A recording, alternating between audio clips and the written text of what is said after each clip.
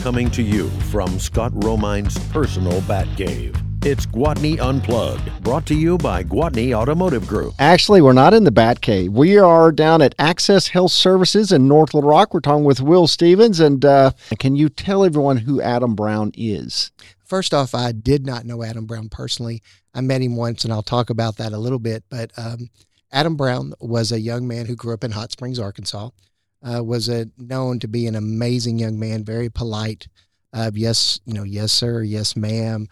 But then when he left high school, he kind of fell in with the wrong crowd, struggled with a lot of different things like a lot of people here in America do today, and went through a very dark period. But then he was able to turn his life around and become a Navy SEAL. And then after he had 2 career-ending injuries, he lost all the fingers on his dominant shooting hand. They were either crushed or ripped off, and lost his vision, and then actually lost the eye on his right dominant eye had to be removed. He still made it into SEAL Team 6 and was the only other person in the history of SEAL Team 6 to make it through the green team selection process with vision in only one eye. That's unreal. Yes. He did that. And then he was a full combat operator in the Gold Squadron of SEAL Team 6. And then Adam, was on a mission with his teammates, and while moving into a position to better protect them, paid the ultimate price and sacrificed his life for his nation and his teammates on March 17th of 2010. When he was over in Afghanistan in the mountains where he was at, when he first arrived there, he noticed it was getting colder, about the time of year that we're in right now. Sure. And he saw the kids walking around without shoes on. So he wrote home to his family and he said, "Hey, instead of you getting me presents this year or sending me care packages, won't you send me socks and shoes?" And so when he would go out on patrols, he'd keep a little notebook and memorize what the kids guesstimated what their sizes were. And over the several months, he and his family and his church that he was using in Virginia actually were able to donate and send about 500 pairs of socks and shoes. Oh my gosh, isn't that awesome? Was a pretty special guy. After he passed away, they wrote a book about him called Fearless. Yeah. I grew up in Hot Springs. I went to a rival school that Adam went to. He went to Lake Hamilton. I went to Lakeside. Our schools don't get along. Being from Hot Springs, I love Stubby's barbecue, best barbecue in the world. I ordered 2 bottles of barbecue sauce because I love their barbecue sauce. And a guy brought out 3 bottles, and I remember he wouldn't make eye contact with me. Mm-hmm. And I said something to the side of, "Hey, don't overcharge me," because I was on a pretty fixed budget. Yeah. He just said, "Thank you for what you do," and he walked away.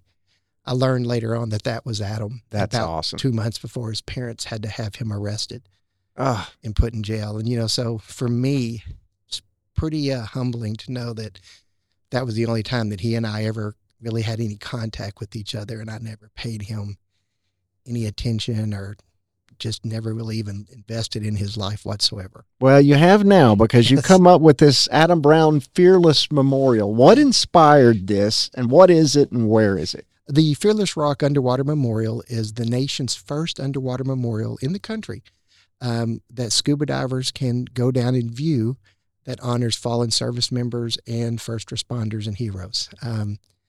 I read the book when Adam's book Fearless came out in 2012, 2011. It's 2012, I guess. And I read the book, thought it was amazing, gave the book to my dad for Father's Day, and never thought of Adam Brown again until about 5 months later. Mm-hmm. I had a dream that I was diving at a site at Blakely Dam on Lake Quachita, a place where I'd actually had an underwater scuba dive in emergency a few months prior. Mm-hmm. And I came across the verse stone, which is down there now, that had Adam's image on it. And I remember taking my hand in the dream and cleaning it off. And I said, "Who built this?" And something said, "You will."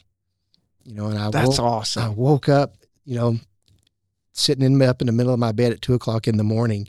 And that started a process that we thought it was going to take 2 years. It took us about 9 months. And it's now gotten to the point, it's so large and it's so amazing. People from all over the world come and see the memorial, are invested in it. Great. And it's truly humbling. I always say that we get to do what we get to do there. how deep a water? It stays at around 24 feet, and that's one of the most unique things about the memorials. When we wanted to place it, we were originally going to place it at about 45 feet, where the rock line of the dam ends, and it's kind of just very kind of deep and dark down there. But in 2013, a tornado hit Lake Quachita. So anytime you went below 28 feet, the visibility across the entire lake was horrible. So I remember on a Thursday, we went down and we ran a line, and I had two other divers with me. And I said, I'm going to stay here at 15 feet. I want you guys to go up and down the line. And we were thinking about putting the memorial down just temporarily. And I said, you guys look and find an area that you like and tie a knot. One of the divers tied a knot at 18 feet. The other one tied one at about 33 feet. And we came back, took a little break, ate some food, and we went back out there to make a choice. We were the only people at the lake that day.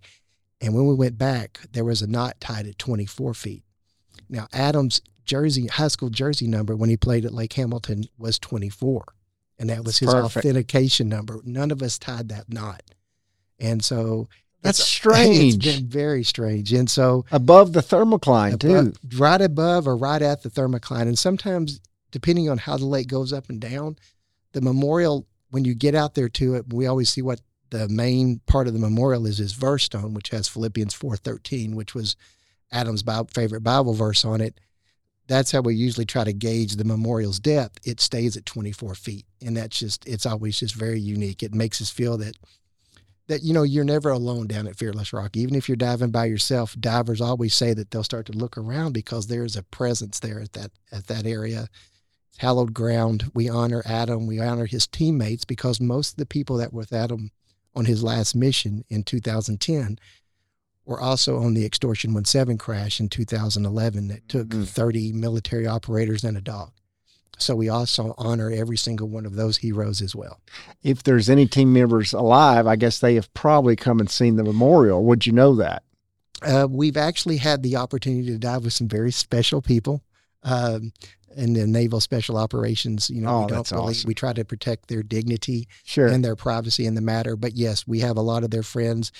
We talked to a lot of the folks who knew Adam, who served with him, and they're just amazing folks. They're very, I remember when we were building the memorial and we were asking the Navy if we could do this or not. And I remember being on a phone call and I was getting hammered by a Navy legal officer about a lot of questions. And finally, a commander of Naval Special Warfare stopped and asked me, why are you doing this? And I finally just said, because you didn't. Yeah. And then everything just kind of got real quiet. And he said, you have our permission. The funniest part about the whole story is right before we put the memorial, I received a package from Little Creek, Virginia. And when I opened it up, it was a combat fighting shirt that the Navy, Special Operations Forces wore at the time. And it had some logos on it. And it said, thank you for what you're doing to honor our friend. We are watching you. Best of luck. And I was eating dinner about an hour later and I stopped and I looked at my wife and I was like, they know where we live. I was like, that didn't work well for bin Laden, so I can't screw this up anymore. But, they have been amazing. They truly have. To hear some stories about Adam, and we get a lot of pictures from Adam that his family hasn't even seen, and we're able to share those as well. So it's been very unique. But the coolest thing about the memorial is that, Adam overcame the darkness of addictions and turned his life around. And we get messages on the Fearless Rock Facebook page from people all over the world whose story, even, now we're almost into 13 years since Adam has left the earth, that his story is still inspiring people to try to turn their life around. And it's truly amazing and humbling. I always say that the dive team members, all we do is stack rocks down there. Sure. When you get down there, you realize that there is something else in charge of the memorial. I get the feeling even if the Navy would have said no, there'd still be a memorial down there. Maybe. Still would have happened. So. Thank you so much, Will Stevens with Access Health Services. One more time, what you do here in the contact. I'm the vice president of the corporate operations and human resources. I get the privilege of running the professional employer organization, which we do a lot of all the things that employers usually don't want to do. We do their human resources for them or help their human resources department stay compliant. We do the payrolling, we do benefits, we do all the workers' comp, all the federal reporting for employees that need to get done so they don't have to do that. And you can reach me at 501-404-7847. Thank you, Will. Be right back here on Gwatney Unplugged.